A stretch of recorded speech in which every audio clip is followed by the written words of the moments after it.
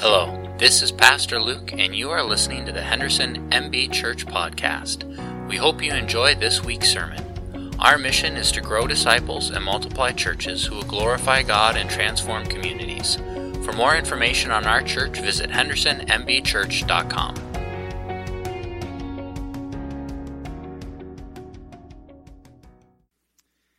So sometimes, come sermon time, it's a lot about us, how we live our lives, how to be better Christians, that kind of thing. It's lots of fun, lots of application. Today's a little bit different. Today is really, we're just focusing in on God. And I was wrestling a little bit with, what is kind of the application, or what do we take away from this, or how do we apply it? And there is some stuff we'll talk about at the end. But really, it's more kind of conceptual, and really it's more just in our understanding. And, the greatest commandment in Scripture is to love God with all our heart, soul, and mind. And my hope is that today, as we grow understanding of who is God and how does He operate and what are His characteristics, that we will also grow in our love of God and appreciation for that. I remember one speaker kind of jokingly, he was... I don't remember where I even heard this, but he was making a point, but he talked about, your standard 3-point sermon, traditionally, what you see a lot is that God is great and you suck, and so try harder. And that's not a very good representation of the gospel, and so we want to be a little bit careful. And ever since then, I've thought, yes, we must avoid that kind of sermon and be sure to have something that is just grace infused and full of the gospel. So we are starting a series in Genesis, starting at the Genesis 1:1. Last week we did kind of a big picture overview. We're going to be looking for now the plan is to look at Genesis 1-11. There's kind of a natural break that happens between chapters 11 and 12, in that once you start in Genesis 12, you really start to zoom in on a particular family and the nation of Israel. So that's when Abraham appears, and you start to hear about Abraham, Isaac, Joseph, like it really kind of focuses in there. But in Genesis 1-11, you're really covering kind of all of humanity. And so that's the plan for now, is to cover Genesis 1-11. Genesis 1-11 covers a lot of time. Those 11 chapters are going to cover roughly 2,000 years. And apparently, Genesis 1-11 actually covers more time than the rest of Scripture combined. Except for maybe Revelation and that whole end time thing and whatever, is going on there. But, so all of that. Also, Moses wrote this very roughly around 1,400 years before Christ. So we are, 3,400 years, 3,400 years removed from when Genesis 1-11 was written. And that is remarkable. One, simply to have a text that is that old, but secondly, to have a text that is so old and yet still applies to today. And actually, as we study Genesis 1-11, and then as we look at a lot of what is happening in our culture today, you just go, no, same stuff, just kind of new label on it, right? It's a lot of these things just kind of get repeated year after year, decade after decade. They just get relabeled somehow. So that is a little bit of what happened last week. Some powerful stuff there. This was I hadn't really thought about this a whole lot, but this week. But actually, we actually know that. Hang with me here. We actually know that Genesis 1:1 was not the beginning. It was our beginning, and it was the beginning of matter and space and time and that kind of thing. But there were actually things happening before creation that Scripture speaks to. For instance, we know that before Genesis 1:1 took place, that God existed in supreme glory. We see that in other Scriptures. Even just the opening verse, in the beginning God. So God was there before any of this. God existed before time began. He has neither beginning nor end. He is entirely self-sufficient. He needs nothing more than himself in order to exist. Moses wrote, "Before the mountains were born, you brought forth the earth and the world. From everlasting to everlasting, you are God." Deuteronomy, "The eternal God is your refuge." Habakkuk says that God was from everlasting, and Paul calls him the everlasting God. So before Genesis 1:1 even happens, God existed in supreme glory. Secondly, we know that the divine Trinity was in loving communion before Genesis 1:1 happens. So God is the one true God. He exists in the three persons, God the Father, God the Son, God the Holy Spirit. And that does not mean that you have one God manifesting himself in three forms, nor that there are three gods. It means one God exists in three persons who are equal in their attributes, yet individual and distinct in their offices and ministries. And we really kind of take that casually, but a lot of brilliant people had to spend a lot of time to really narrow down and finalize a lot of this stuff. In regards to kind of their distinction, the Holy Spirit did not die on the cross. God the Father did not die on the cross. Jesus died on the cross. Jesus did not come down at Pentecost. God the Father did not come down at Pentecost. The Holy Spirit came down at Pentecost. So we do see this distinction and yet this oneness. The third thing that we know happened before Genesis 1:1 happened is that the divine Trinity planned the redemption. The wonderful plan of redemption was not an afterthought, for God's people were chosen in Christ, according to Ephesians and Revelation, before the foundation of the world. They were given to the Father, by the Father to the Son to belong to his kingdom. That's in Matthew 25. To share in his glory. That's in John in multiple locations. The sacrificial death of the Son was not an accident. It was an appointment. That's in Acts in a couple places. And he was slain from the foundation of the world, Revelation 13. So why does God need to plan our redemption when Adam and Eve were made perfect and they're in this perfect relationship and everything was perfect in the Garden of Eden? And it's because God knew that we would mess it all up. And so before anything was created, however a Trinity works, they all sat down at a table or had a conversation with himself. I don't know how those things work, but, they go, okay, we're going to create this, and then mankind is going to screw it up. How do we bring them back into relationship with us? And somewhere in that conversation, it was, we have to pay the penalty to be restored in that relationship. So the plan is established for Jesus to come and die for our sins. All of that was mapped out before, in the beginning, God.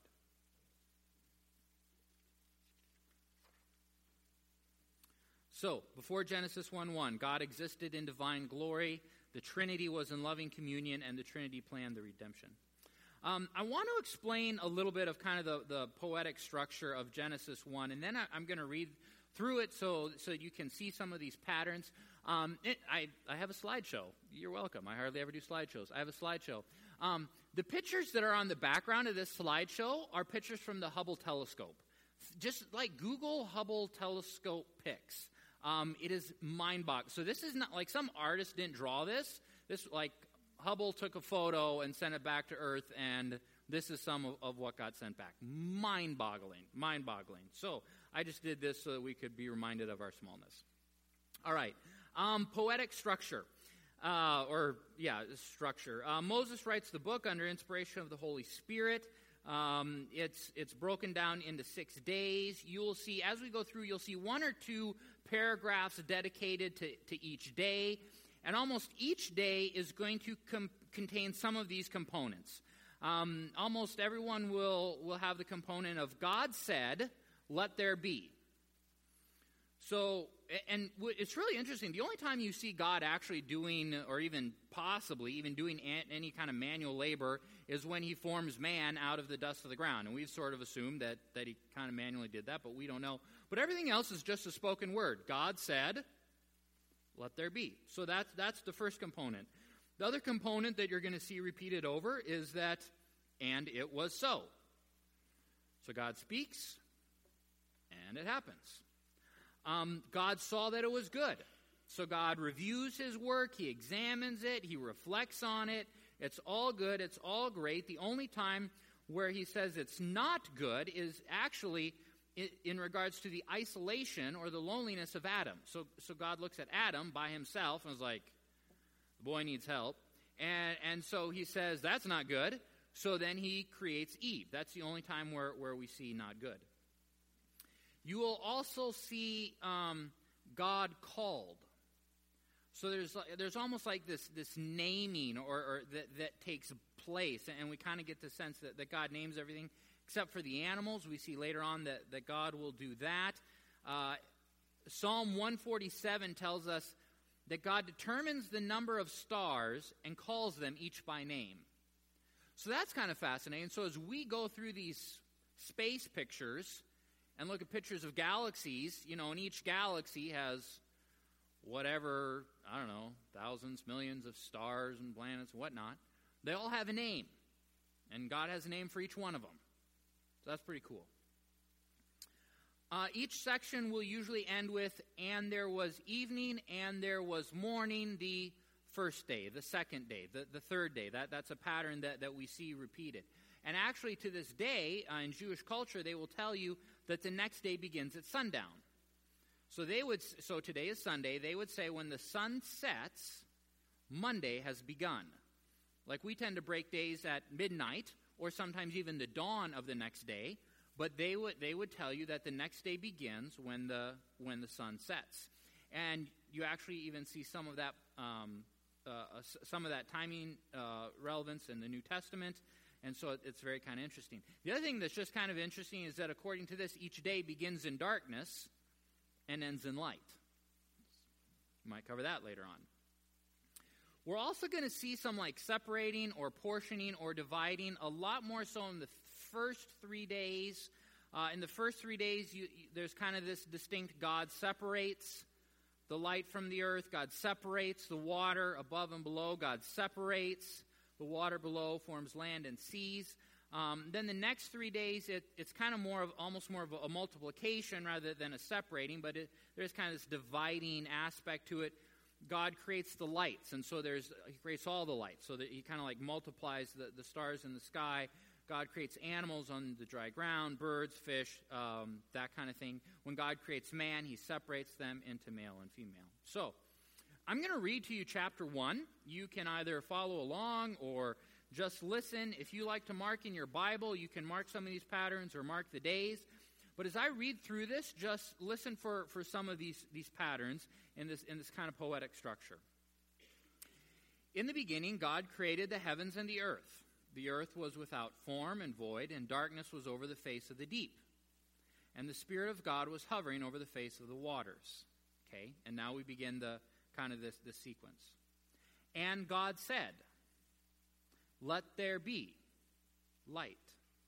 And there was light. And God saw that the light was good. And God separated the light from the darkness. God called the light day, and the darkness he called night. And there was evening, and there was morning the first day. And God said, "Let there be an expanse in the midst of the waters, and let it separate the waters from the waters." And God made the expanse and separated the waters that were under the expanse from the waters, and there were above the expanse, and it was so. And God called the expanse heaven, and there was evening, and there was morning the second day. And God said, "Let the waters under the heavens be gathered together into one place, and let the dry land appear." And it was so. God called the dry land earth, and the waters that were gathered together he called seas, and God saw that it was good. And God said, "Let the earth sprout vegetation, plants yielding seed, and fruit trees bearing fruit in which is their seed, each according to its kind on the earth." And it was so. The earth brought forth vegetation, plants yielding seed according to their own kind, and the trees bearing fruit in which is their seed, each according to its kind. And God saw that it was good, and there was evening, and there was morning the third day. And God said, "Let there be lights in the expanse of the heavens to separate the day from the night, and let them be for the signs for the seasons and for days and years, and let them be lights in the expanse of the heavens to give light upon the earth." And it was so. And God made the two great lights, the greater light to rule the day, and the lesser light to rule the night, and the stars. And God set them in the expanse of the heavens to give light on the earth, to rule over the day and over the night, and to separate the light from the darkness. And God saw that it was good. And there was evening and there was morning, the fourth day. And God said, let the waters swim with swarms of living creatures, and let birds fly above the earth across the expanse of the heavens. So God created the great sea creatures and every living creature that moves, with which the waters swarm according to their kind, and every winged bird according to its kind. And God saw that it was good. And God blessed them, saying, be fruitful and multiply, and fill the waters and the sea, and let the birds multiply on the earth. And there was evening and there was morning, the fifth day. And God said, let the earth bring forth living creatures according to their kind, livestock and creeping things, and beasts of the earth according to their kinds. And it was so. And God made the beasts of the earth according to their kinds, and the livestock according to their kinds, and everything that creeps on the ground according to its kind. And God saw that it was good. Then God said, let us make man in our image, after our likeness, and let them have dominion over the fish of the sea, and over the birds of the heavens, and over the livestock, and over all the earth, and over every creeping thing that creeps on the earth. So God created man in his own image. In the image of God he created him, male and female he created them. And God blessed them and said to them, be fruitful and multiply, and fill the earth and subdue it, and have dominion over the fish of the sea, and over the birds of the heavens, and over every living thing that moves on the earth. And God said, behold, I have given you every plant yielding seed that is on the face of the earth, and every tree with seed in its fruit. You shall have them for food. And to every beast of the earth, and every bird of the heavens, and to everything that creeps on the earth, everything that is breath of life, I have given every green plant for food. And it was so. And God saw that everything he had made, and behold, it was very good. And there was evening, and there was morning, the sixth day. When we look at the 6 days, we see two patterns of three. And you could divide these in between forming and filling. So in the first 3 days, days 1, 2, and 3, God forms the earth. On the first day, God creates light. He separates it from darkness. On the second day, he forms the sky or the heavens, the firmament. On the third day, he forms dry land. In days 4 to 6, he goes back and he fills each one of those. So on day 4, God fills the sky with sun, moon, and stars. On day 5, he fills the water with fish and the heavens with birds. And on day 6, he fills the land with animals and reptiles, and then finally with mankind. So you can see that really day 4 correlates with day 1, and day 5 correlates with day 2, and day 6 correlates with day 3. You see first a set of 3 where he forms, and then a set of 3 where he fills. On day 6, God creates mankind, male and female, he creates them. And it's been interesting to reflect on that. There are a lot of ways that our society is divided, right? Or as people that we are categorized. We are divided by race, by language, by economics, by gender, by religion, by nationality, by geography, by all these things. But only one of them is actually instigated at creation, and that is male and female. Now, you could make the case, understanding genetics, that really all races were pre-programmed into Adam and Eve's genetic code. And currently, on my understanding of genetics, I do think that that's what would have happened. So if Adam and Eve would have had a complete genetic code, then to oversimplify this, then basically one child could have been Asian, one child could have been African, one child could have been European, that kind of thing, as the genetic code started to kind of separate out and separate. So, but all that was not revealed yet in Genesis 1. Also, the other thing is that the New Testament treats Adam and Eve as real specific people. Because sometimes, are like Adam and Eve just like symbolic of a people group, or is it a representation of this or of that?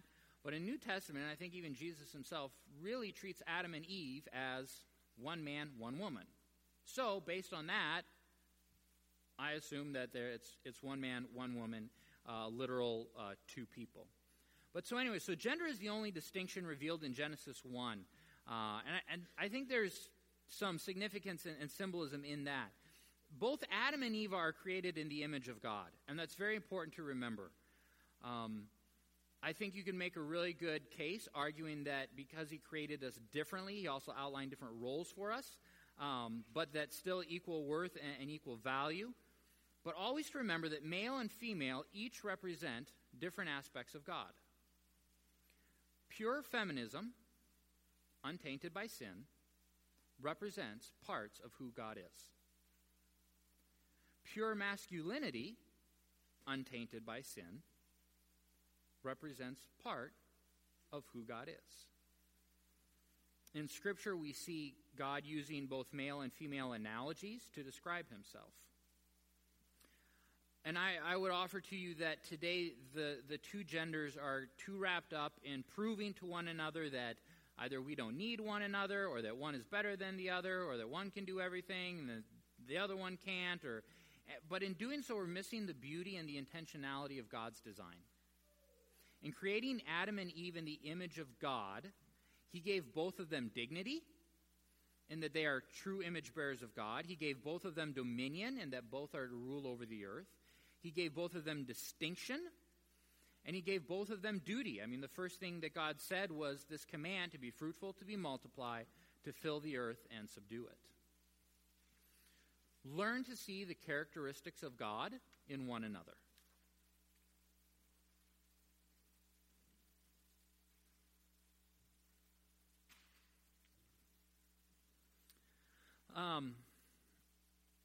I'll touch on the kind of the creation evolution thing very briefly. Lots of discussion on this. Very broadly, there are three different categories. There is theistic evolution. So that would say that evolution was the process that God used to bring the earth as we know it. The earth would be approximately 4.5 billion years old, and the 6 days of creation refer to like seasons of evolutionary development. So that would be theistic evolution. You have young earth creationism. So that would say that the earth is between 6,000 and 10,000 years old, that the fossils that we see laid down were laid down by the flood, that was global in scope, and that God created the world in 6 literal days. And then you have old earth creationism, would say that God created the universe through a combination of natural process and direct intervention. So again, the earth is approximately 4.5 billion years old, but the 6 days of creation need not be taken literally as 24-hour periods. This is one of those things where, for me personally, I think it's important to know and to be able to discuss, but yet at the same time, I don't consider it critical to the gospel. This is not about salvation or the identity of Christ or anything like that. So it is important. I would encourage you to read and study on that. I would offer this to you, because for a while I worked on a master's in biochemistry until I realized that I hated that. It was interesting, though, during that time, a professor would, create, do a presentation, and then they would share something, and then they would say, and then this proves creation, or this proves evolution. But you step back and you look at it, and you'd be like, no, it doesn't. Like, that doesn't prove anything. Like, that's you bringing in kind of your predetermined religious philosophies and overlying the data, I mean, I think you and I forget what it is. If it's 92 or 98, maybe it's even 99%, you and I, the genetic code that you and I share with a mouse is it's either 92 or 98% identical, right? Because, we both have a lungs and heart and a circulatory system and a nervous system and 4 limbs and some kind of skin and some kind of hair. And, I mean, like, when you step back, there's actually a lot of similarities between us and mice, right? And I'm still all for killing them, okay? Like, that doesn't mean they have to live free in the pantry, okay? But, okay, so we've got like a 98% similarity. Well, what does that tell us? Does that say evolution happened or not? Well, no, it just says that we both have a circulatory system and a nervous system and that kind of thing. For me personally, where I'm at now, I would fall under the young earth creationist. I think that as you read about the flood, I think that it produces some better answers, actually, on just where we're at and fossil records and all of that. Secondly, even with an old earth theory, you just don't have enough time for evolution to have happened. And thirdly is just the complexity of proteins.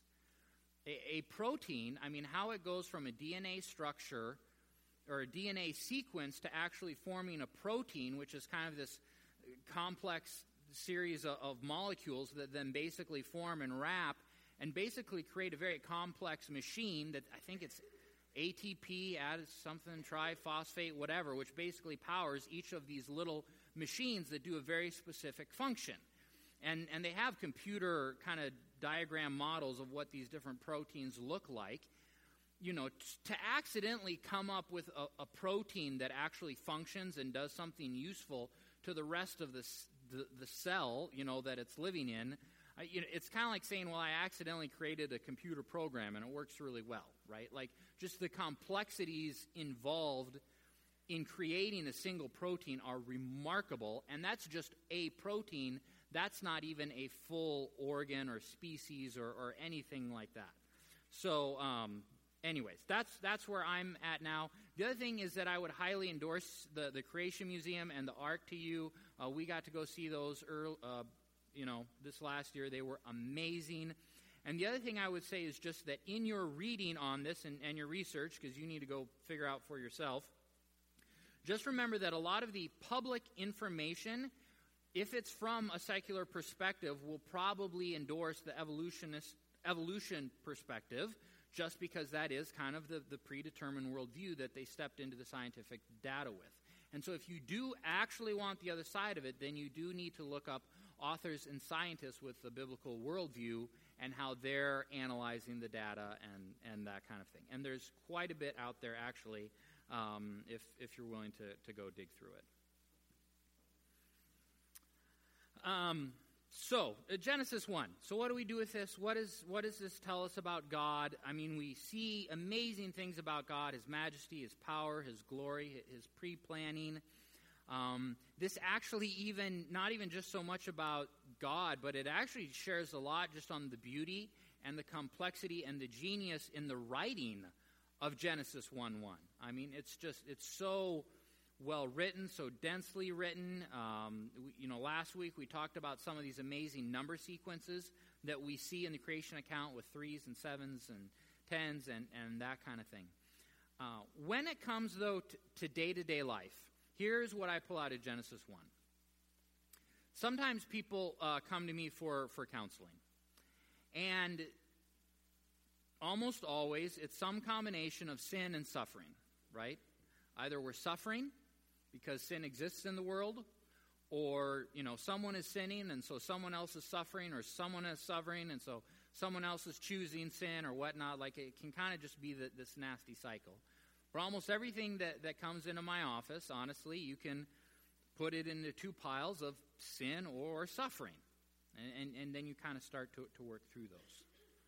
Oftentimes, in those early meetings or in that first meeting or two, when we're just kind of working through the issue, I will point people to Genesis 1.